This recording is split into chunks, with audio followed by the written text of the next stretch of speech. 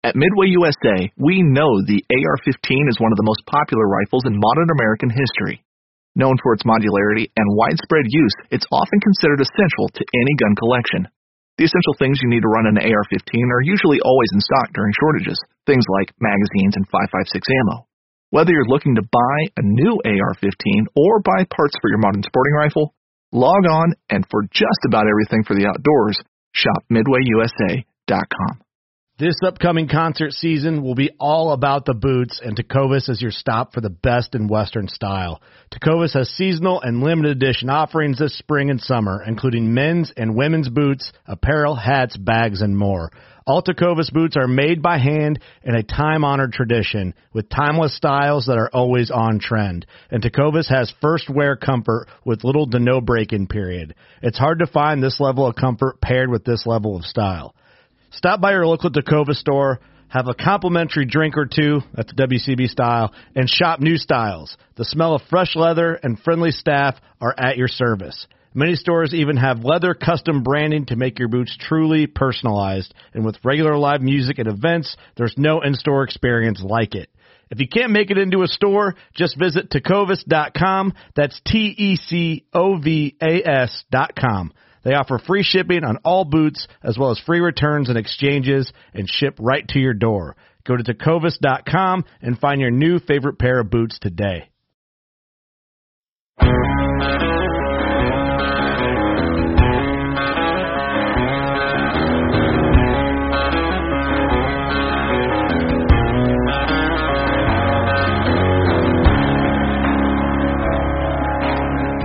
Welcome to the Habitat Podcast, the podcast for wildlife habitat management, hunting strategy, and land stewardship. And now, your host, Jared Van Hees. Welcome back, everybody, to another episode of the Habitat Podcast. I'm your host, Jared Van Hees, and we are here to become better habitat managers. Thanks so much for everybody tuning in tonight. We have a great game plan episode for you here tonight. We have Josh Hardy out of Ohio with a great big 7-point buck he shot just last night. We're going to talk about the property in Ohio that him and his brother Jason manage. You've heard Jason Hardy on here before on episode 76. So if you want some more info on what these guys are up to, check them out there. We talk about most recent information, using the wind and thermals to your advantage, hunting between two different types of food areas, food plot and oaks, hunting the sign and using some info from our hunt before, and also how TSI can be beneficial in both browse and cover when hunting from the ground. So guys, thanks so much. I want to get right to this episode. We want to thank Packer Max Cultipackers, HuntWise, Killer Food Plots, Michigan Whitetail Pursuit, Realtree United Country Land Pro, Lake Stakes Realty and Auction, Sound Barrier Hunting, Morse Nursery. Thank you, everybody, for tuning in. If you haven't heard of us before, check us out at HabitatPodcast.com. Everything you need to know is up there. You have links to our social media, our YouTube, our Facebook, Instagram, all that good stuff. You have all of our gear, hats, and brand new Habitat Manager t-shirts up there. The link to the website will be in the show notes for this podcast. So all you got to do is scroll down and you'll see it. We also have our Habitat Journal and our land plan management plans up there. Feel free to check us out at HabitatPodcast.com and leave us a great review on any of our spots if you see fit. Thank you very much, guys. Let's get right into it with Josh Hardy from Ohio and his big 7-point buck. All right, welcome back, everybody. Another episode of the Habitat Podcast. We have a game plan episode with Josh Hardy from Ohio. What's going on, Josh? Hey, Jared. How you doing? Not too bad, man. Just covered up in work here, waiting for the weekend with this cold front. I'd ask you how you're doing, but I think I already know the answer. I'm grinning from ear to ear, buddy. So, you know how these things go. It's you shot a nice, mature buck last night, so we're getting you on here as quick as possible. Want to get this out to the listeners as quick as possible and find out why you were successful. Think we can handle that? I think so. And I'm honored to be here. I really appreciate it and love listening to you and Brian. So thanks a lot for asking me to join. Oh, no problem, man. Thank you for your support. I really do appreciate it. We appreciate it. So, getting this going, let's hear about who you are, Josh, where you're from, and a little bit about your property, then we'll get right into the hunt. Sounds good. So, a little bit about me. I've been hunting since probably around 13 years old. Grew up in Ohio, but spent a good part of my childhood and teenage years down in North Carolina. So hunting both Ohio and North Carolina as I was growing up. I am actually a bigger fisherman than a hunter. I love both, but I think, I always say that the reason for that is when I fish, I get to throw them back, so I get that exhilaration over and over of the catch. And when I get a deer, that's when the work starts. But I can fish all year, and hunting only comes up part of the year, so I make sure I get to do both of them. The other thing that I would say about me is I'm a serial hobbyist. And what I mean by serial hobbyist is I love to learn new stuff, and I go all in when I do it. And a lot of my hobbies just parlay one from the other. So if I like hunting, I also like getting out and doing the habitat management. I like getting out and doing photography of nature. Everything kind of just plays together in harmony. And I have more hobbies than I have time or money. But I can guarantee you that I give it my all to try to keep up with as many as I can.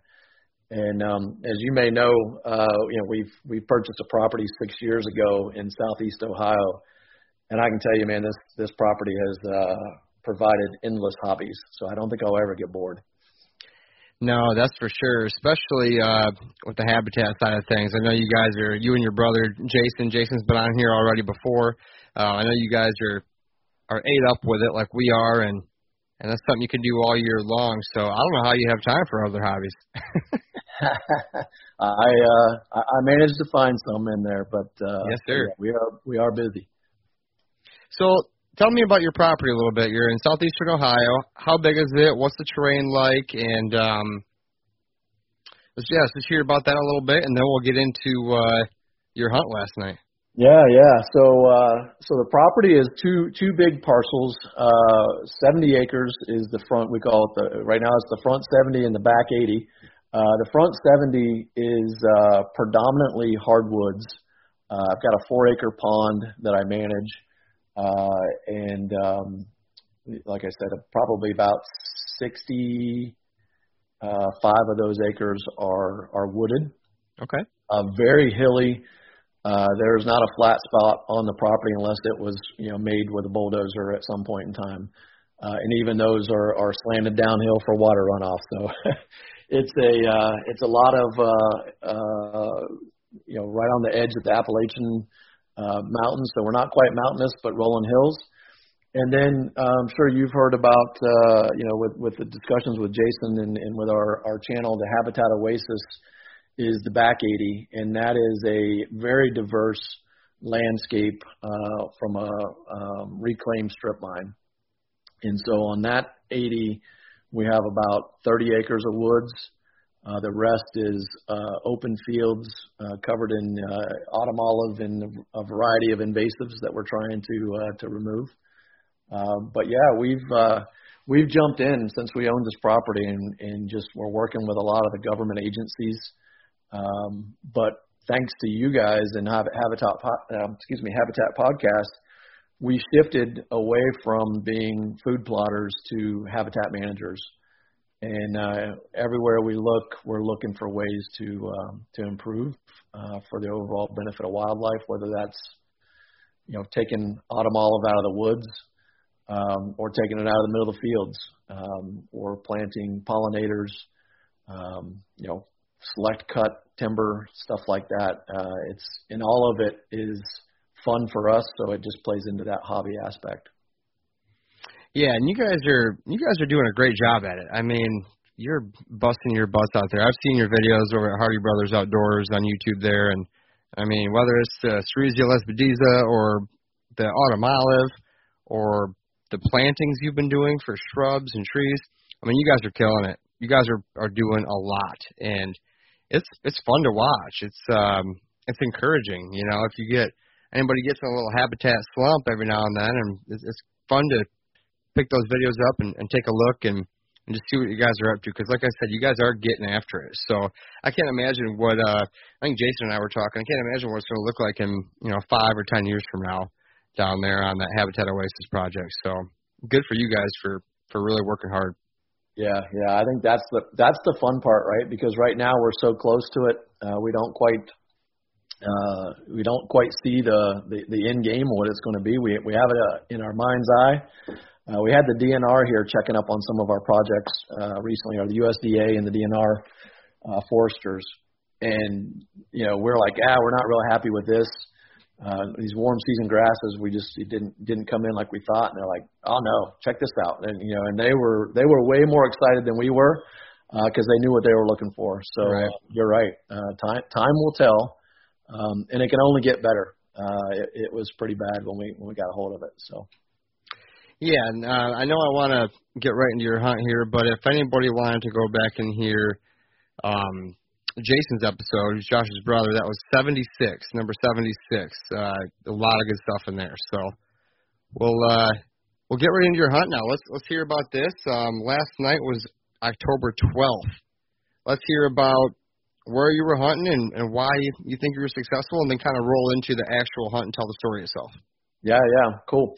So before we jump into the specifics last night, I'll just start off with a couple things here, which is, my hunting style may be a little different than some of the others that have been on or that are listening, and I think it's important to just point out that we all do it for our own reasons, and we all have our own measure of success. And for me, the way I approach hunting is it's an opportunity for me to relax.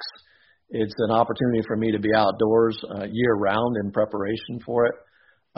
It's about fellowshipping with friends and family.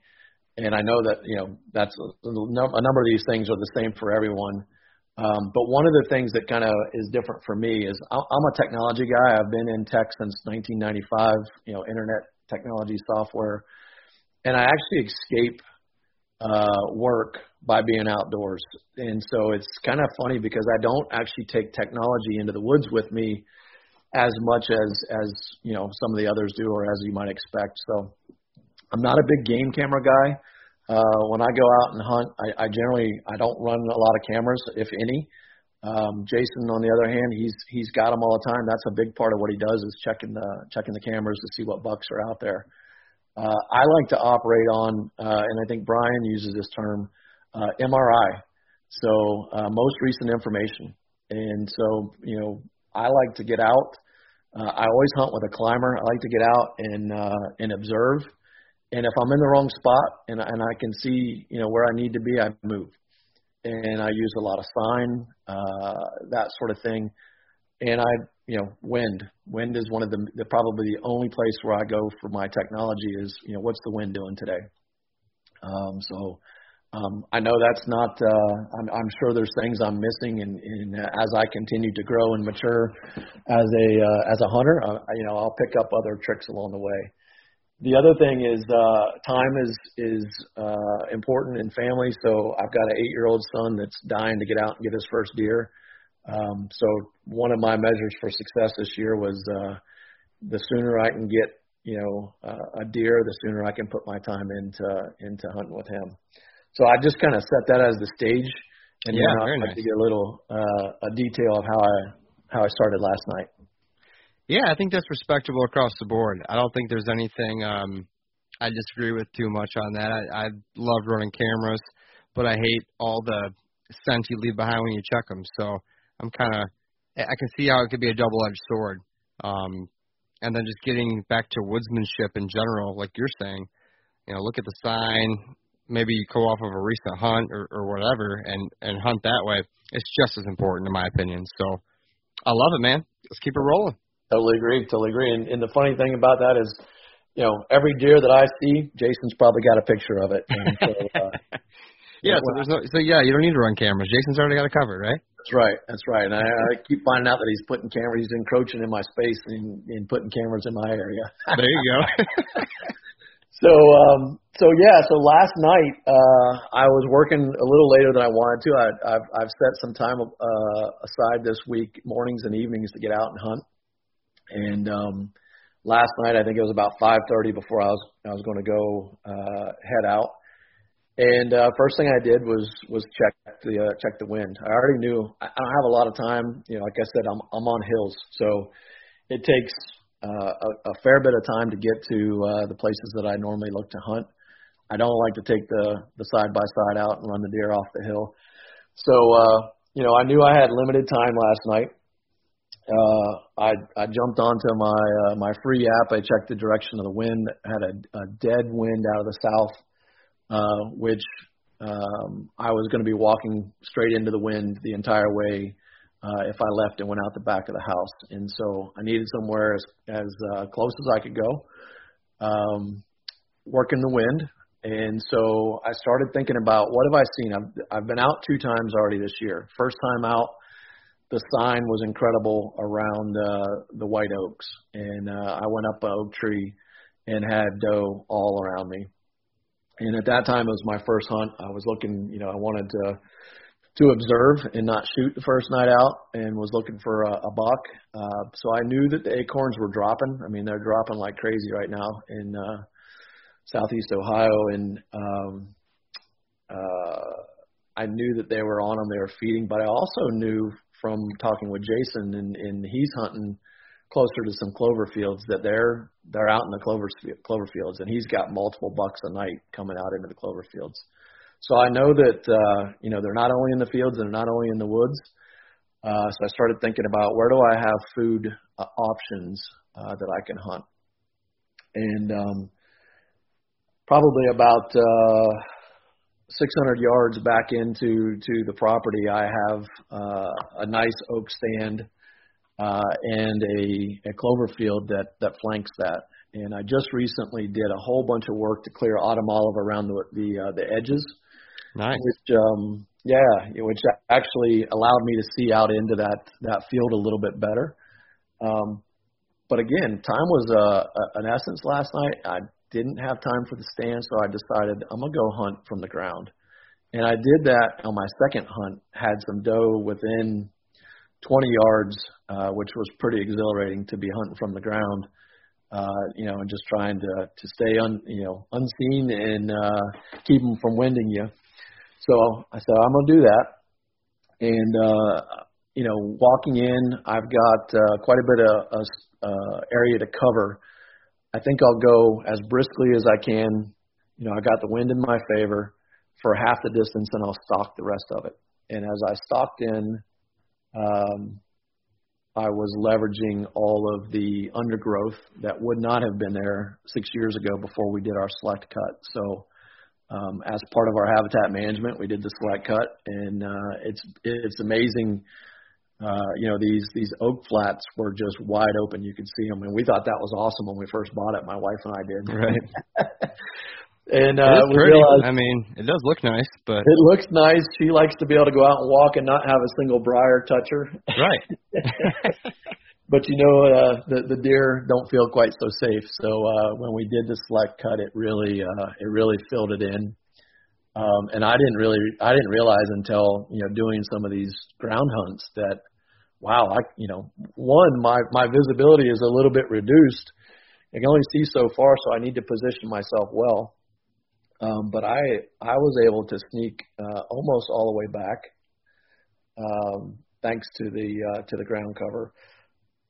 And the goal was, position myself between this clover field and the oak stand, and I was able to sneak into there.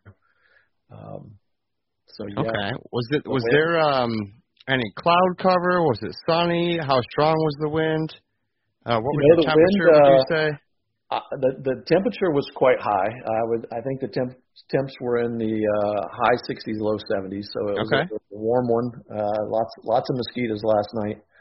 It was starting to get. Yesterday was pretty overcast down here. but still, I'd say partly sunny. And the winds were, 3 to 4 miles an hour out of the south. Okay. So still bringing kind of some warm air in at that time because there was a cold shift last night around 1, and it's quite a bit cooler today. But yeah, pretty still, and again favorable. I'm hunting a field that every bit of my access in was into the wind. Okay. All right. So what happened next? All right. So as I was sneaking in, I could see a doe out in the field, and I just recently picked up a really nice set of Vortex binoculars, and what an amazing difference from the cheap things that I've been using for the last 20 years.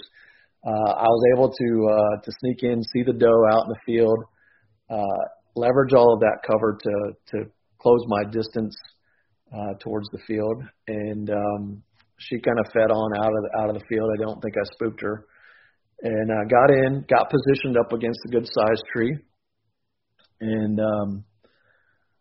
probably sat for 10-15 minutes, and I decided, this time of year I question whether or not to use a grunt call at all. And I know Jason's been using some. So again, back to the MRI, I'm listening to him, I'm researching and hearing other people's experiences that he's grunted a few times and run the bucks off.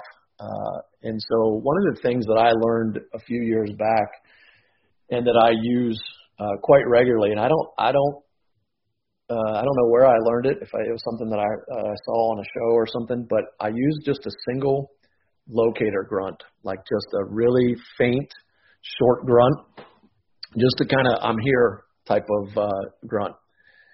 And what I find in many cases when I haven't seen anything and I do that, things start coming out of the woods. And I gave that little locator grunt. I'm looking around over my back shoulder, so actually downwind from me, off a hill comes a doe and a fawn. And they start coming down towards me, and I'm thinking, oh, crap, they're going to come right, they're going to cut right between me and the field that they're coming out of to get down to this clover field. And they got behind me, and I could see her kind of, checking the wind. Didn't seem to be too alerted.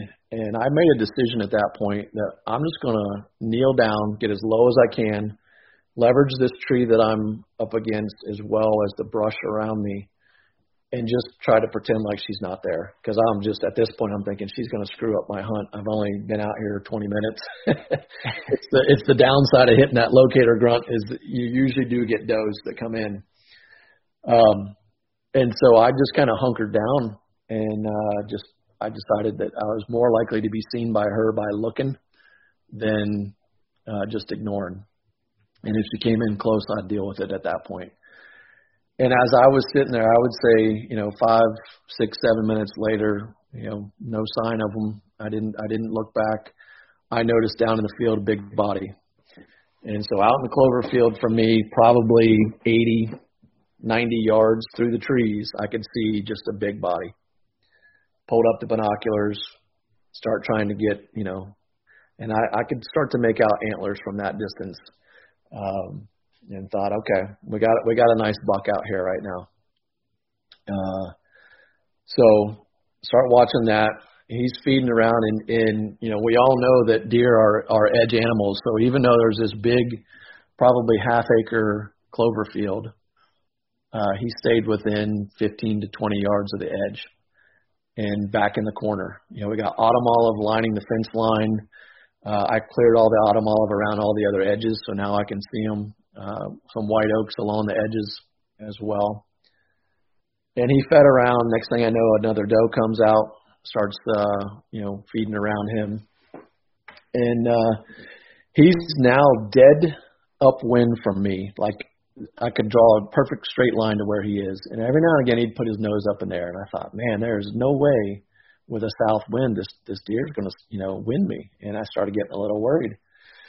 And he did that a few times. The doe came down, was hanging out with him. He turns around, and I'm still just trying to get my head wrapped around how big is this deer? How big is this deer? And at this point, I know that, he's out beyond his ears, but I can't get a count on the points. There's just too much going on with the leaves and the brush. So I've had my rangefinder out. I've ranged out, to the edge of the field, 50 yards. I don't take 50-yard shots ever. That's out of range. Me neither. Yeah. I don't think I'd ever shot until last night. I don't think I'd ever shot anything over 20, maybe 25 yards max. I'd say probably 20. So I'm watching him, and all of a sudden he just decides he's going to come into the woods. And so he's got his belly full of clover, and I guess he's ready for the next course of acorns. And he drops down into a ravine, pops right back up the other side, and as he was dropping, he got behind it looked like a beech tree or something that was still, very thick with leaves. And I drew. And the good and the bad of drawing too soon. One, you got to hold it. Two, as I had it back, I started to calm my nerves and say, okay, you got the button in your lip. Okay, you got your peep sight. And start walking through the mechanics that sometimes go out the window when you get nervous or when you get that buck fever. Yes, sir. So I kind of steadied my nerves, and I'm watching him. I got the pins on him, and I still haven't, he's got his head down, and he's downhill 35 yards. So I didn't have time to put a rangefinder on him when he came in. I had a tree at 15 that I knew, and I'm pretty decent at gauging the ranges. And so I thought, man, he's 35, and I'm at full draw. I'm going on to probably 90 seconds to somewhere around 2 minutes of holding the bow. And I shoot a Matthews Creed, which has great let off. I mean, it's pretty surprising at how long you can hold them nowadays. So I decide, and in my head, I'm like, you know what? I don't know that he's bigger than the 10-point that you shot, a few years back, but he's bigger than anything else you've ever shot besides that one. And so if he's not bigger, he's your second biggest. And at that moment, too, I thought that if I get this guy, then Dylan and I are hunting this weekend. And heck yeah. Get him out with the crossbow, right? So I let that arrow fly, and he jumped. I heard this crack. It didn't sound like, bones cracking like I've heard before, at a closer shot. It sounded like I hit a log or something, and I'm thinking, man, how did I miss? I mean, I know it's a long shot for me, 35 yards. I've never taken that shot before. I've practiced it plenty. It's downhill. Did I get him? And the little jump he did wasn't, he didn't kick. He didn't do anything like, when you hit one with a gun or, I think it's different spots where you hit them, they react differently. And he just walked away. He just turned and walked back across that ravine, it wasn't a real deep ravine, back up into the field. That doe came out to see him. He turned sideways, middle of the field, looked back into the woods, and I thought, man, is he going to keep feeding him? There's no way he's going to come back here for a second shot. And I don't shoot lighted knocks, which is going to change because I keep telling myself I need to have them. Yeah. So I don't know where my arrow is at this point. I don't see it sticking out of him. I think I hit a tree or a log or something. So he gets midfield, and then he just turns and goes up the hill back to that autumn olive tree line, stands at the edge of the tree line. She follows him up there, and I'm like, he just seems unsure, right? Something's not right. Just seems unsure. And he disappears into the autumn olive. She stands there, and I got the binoculars out, and again, it's an obscured view. I don't have a clear view. And she starts kind of pacing, and then gets a little squirrely and takes off down the side of the fence line. And I'm like, man, there's something to that. That's not normal behavior. So I don't know what to think at that point, Jared. Do I keep hunting? Do I wait? What's going on? Was that a clean miss? And I don't think I can sneak down to where that 35 yards without ruining the rest of my evening. So I sat. I mean, it sounds like either, like my thoughts when you're telling the story, it could either be a miss or it could be a shot that was back. But her spooking like that, makes me think he tipped over or something. You know what I mean? Yeah, that's what I'm thinking. Something happened. She didn't cross the fence with him. Is he laying up there in that autumn olive? Did he cross the fence? I don't know. And I waited. And I waited till about 10 minutes, or probably 10 minutes before, I don't know, maybe probably till sundown. And, so still had the legal shooting light. And I thought, you need to just go look, because you're not going to shoot something else. You're pretty sure you got that thing. Just don't even put yourself in the position of kicking yourself to find out you missed, and then you didn't shoot something else that came by. Right. Ethically, I know I need to go find out whether I got this deer. So I go down. I got probably the crappiest flashlight, one AA battery flashlight that you could ever own. In my pocket, and I go down there and I start looking for my arrow. No sign of the arrow, no sign of blood, but I see, kind of disturbed earth, like where it jumped. Yeah. The leaves pushed out. Walk up into the field to where I thought that he left to go back into the clover field. Nothing. I mean, I'm not seeing anything. And so next step is get up there to the autumn olive to where they were, and I get up there. And I'm starting. Okay, I got some good blood up here. Bright red blood too. Not a lot, but it's bright red. And we had a bad hit. A buddy of mine had a bad hit a couple years ago down here. We tracked the deer for 3 hours, and it bled like crazy, and we never found it. Until the blood kind of clotted or whatever. And so I'm starting to fear. I'm like, this is really bright red. There's no air in it. There's no bubbles. It's not a dark red. It's just, bright red. But I'm going to back out, walk back to the house, let Jason and some others know that I got a deer. I'm going to get, I'm safe. I'm heading back out to look for a deer. We hunt a lot of times by ourselves, so we like to do the check-ins. Yeah. A lot of dead cell area here as well. That's a good idea for sure. Yeah. You could be out there needing help for a long time and not have it. So anyway, I get back, get the side-by-side and some real flashlights, head back out, and instead of going right across the autumn olive, I found the blood, and I tried to track back to the arrow. I wanted to find out what the arrow looked like. Did I get a meat shot? What did I get? And I got to the middle of the field where he stopped, and that's where the blood started. I couldn't find any more back to where I shot him. So, which was really kind of peculiar to me that he didn't start bleeding until he was halfway up that hill. So I go back, go through the autumn olive, and this is actually where the video that I shot starts, is crossing the autumn olive and going and doing the retrieval. And get in there, the blood trail heads downhill, which I think is usually a good sign as well. Even though he'd already gone, probably 100 yards from where I shot him, he went up the hill, turned down the hill, 15 yards down the hill. There he was, laying underneath the autumn olive. So, oh wow, yeah. So here's the thing, So I don't know that I've said it yet, but it was a 7-point. But here's the thing: we've been taking all this time to get rid of autumn olive. And that's where he went to go lay back down was, in that grove of autumn olives. Don't tell Jason.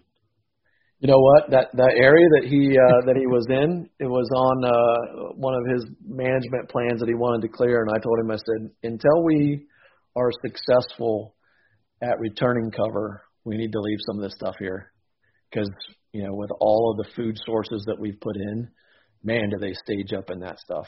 Right. But I think there's a healthy balance in that, and I think we've heard it on your show before. You can do better, right? Right. So it's interesting. So here's the. Well, first of all, congratulations, Josh. It sounds like you made a good shot, and he didn't go all too far on you, and a nice big mature 7-point. I saw the pictures. He wasn't small. Yeah, I'm pretty happy with him for sure. And the shot, I walked up on that deer and there was you could see where he kind of kicked a little bit and cleared up some of the leaves, but there was almost no blood on the deer or around the deer. So I knew I didn't get a lung shot. And based on the color of the blood, I think I might have got the heart. At 35 yards, I might have got the heart. And sure enough, I nicked. I wouldn't say nicked. I sliced the side of the heart, and I think based on the angle, it must have taken that long for the blood to come back out through the entry wound. Okay.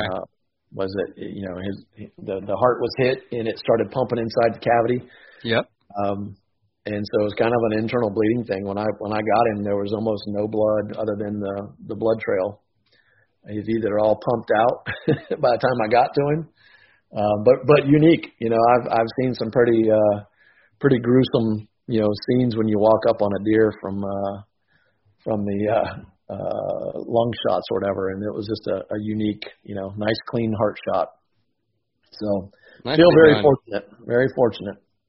Nicely done. Nicely done. Good shot. Great backing out, waiting a little while and making sure, just rethinking everything without getting too worried or gung-ho or anything, and then, collecting your thoughts and getting back in there and retrieving that buck. And I mean, 35-yard heart shot, that's pretty nice. And I guess I'd just like to know before, we do wrap this up, what were the reasons that you think were, the reasons you killed this buck? So, like, if somebody else is listening, they can maybe grab a thing or two from the story and maybe put it to their own success or game plan for the weekend. What do you think were maybe your top 3 factors on killing this buck? Yeah. So no doubt, wind. That is the one thing that it's taken me a long time to learn that, but I do my best to hunt the wind every time. So I think it's no matter the scent control that you have, your scent is being left. And just one quick thing that I'll throw out there on scent control. I had the DNR forester with me the other day, and he made a comment to me that I hadn't really thought about before, which is it's not just the human scent that you bring in. I know you had a guest recently who talked about the dissecting all the scents. On how the great the deer are at picking out the different scents. But his point was it's not just your scent, but it's when you stepped on that spice bush and you crushed it, or you stepped on whatever, you released a smell that, when the deer walk through the woods, they don't crush these plants, right? So they know something heavy has come across that. So it was just an interesting, spin on scent control that I hadn't heard before. Yeah. So I would say the wind. I still use scent control. I have clothing that I keep as scent free as possible, and I use a little bit of spray just to hit the things that might have picked up some scent. I would say the food sources. Knowing where the food sources are right now, acorns are amazing, and if you got them. If you got them, that's a good point. If you got them as a food source, and if they're white oaks. So another thing that this DNR guy did with me was he cut open a white oak acorn, had me take a bite of it, and it was pretty smooth, like just like eating a peanut or something. Then he handed me a red oak, which was and then he handed me a mint, and he's like, "There you go." That big of a difference, huh? Yep, the tannins in the red oak, because the red oaks don't they sprout in the spring, whereas the white oaks germinate in the fall. Was the explanation he gave me, night and day. So red oaks, black oaks. I guess if they're hungry enough, they're going to eat them. Otherwise, they're going to wait till much later in the season to eat those. So white oaks, if you got them. The clover, between those two feeding areas, and the fact that they weren't just all one or the other, I would say if you can position yourself near food or in the travel corridor for that food,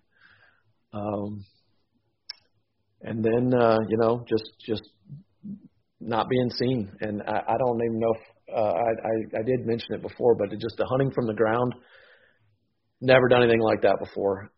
Pretty cool. So whether you're hunting out of a blind or tree or whatever, tree stand, it's, keeping your movements as minimal, because he was looking right up at me multiple times. Without the wind, I had the advantage with my camo. So, do you think he was getting your thermal drift down the hill at all? That's what I was thinking.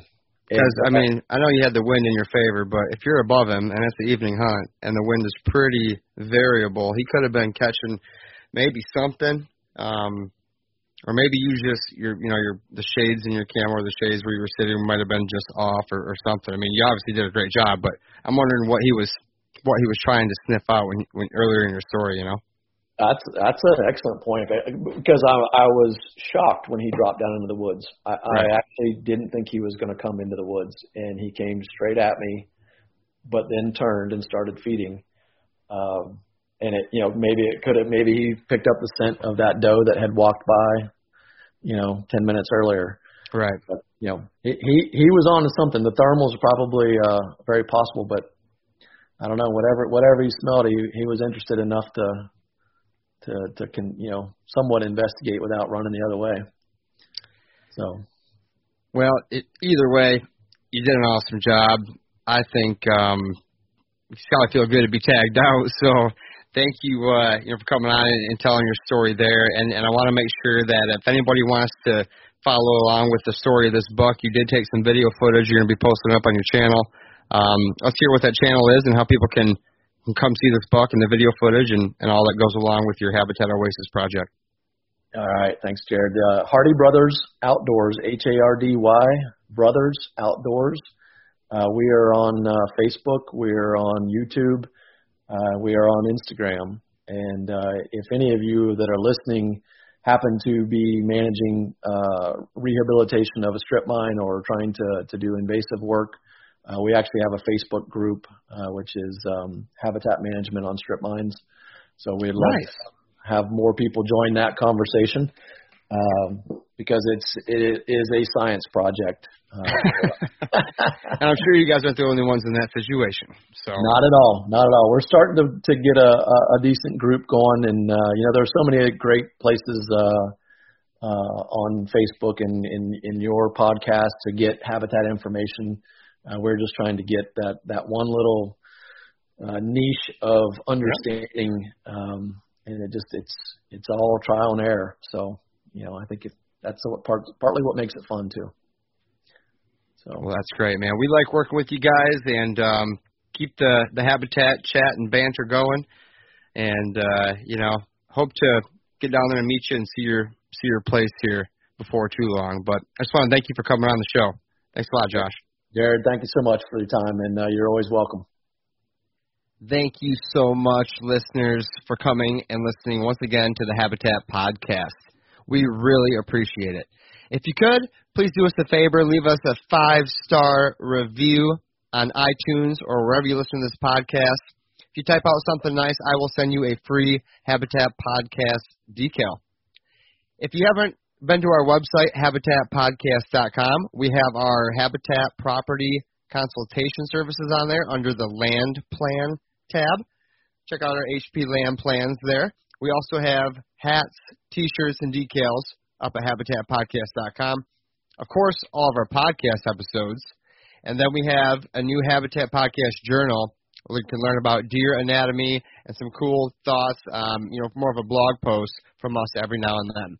We'd really love it if you went over to our Instagram, Facebook, and YouTube, found the Habitat Podcast, and please subscribe.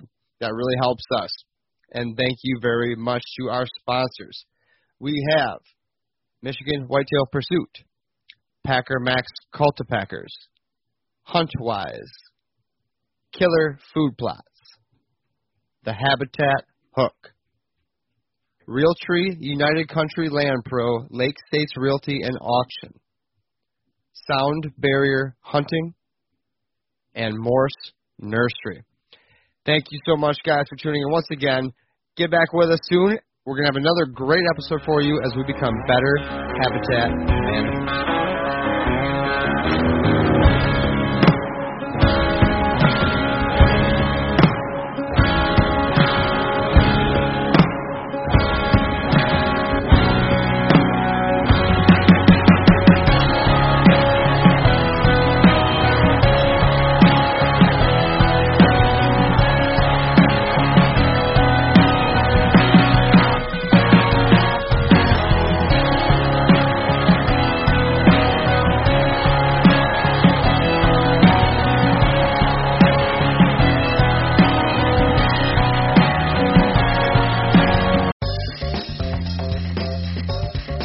Join Captain Justin Leake and Meredith McCord for the best fishing action along Panama City Beach.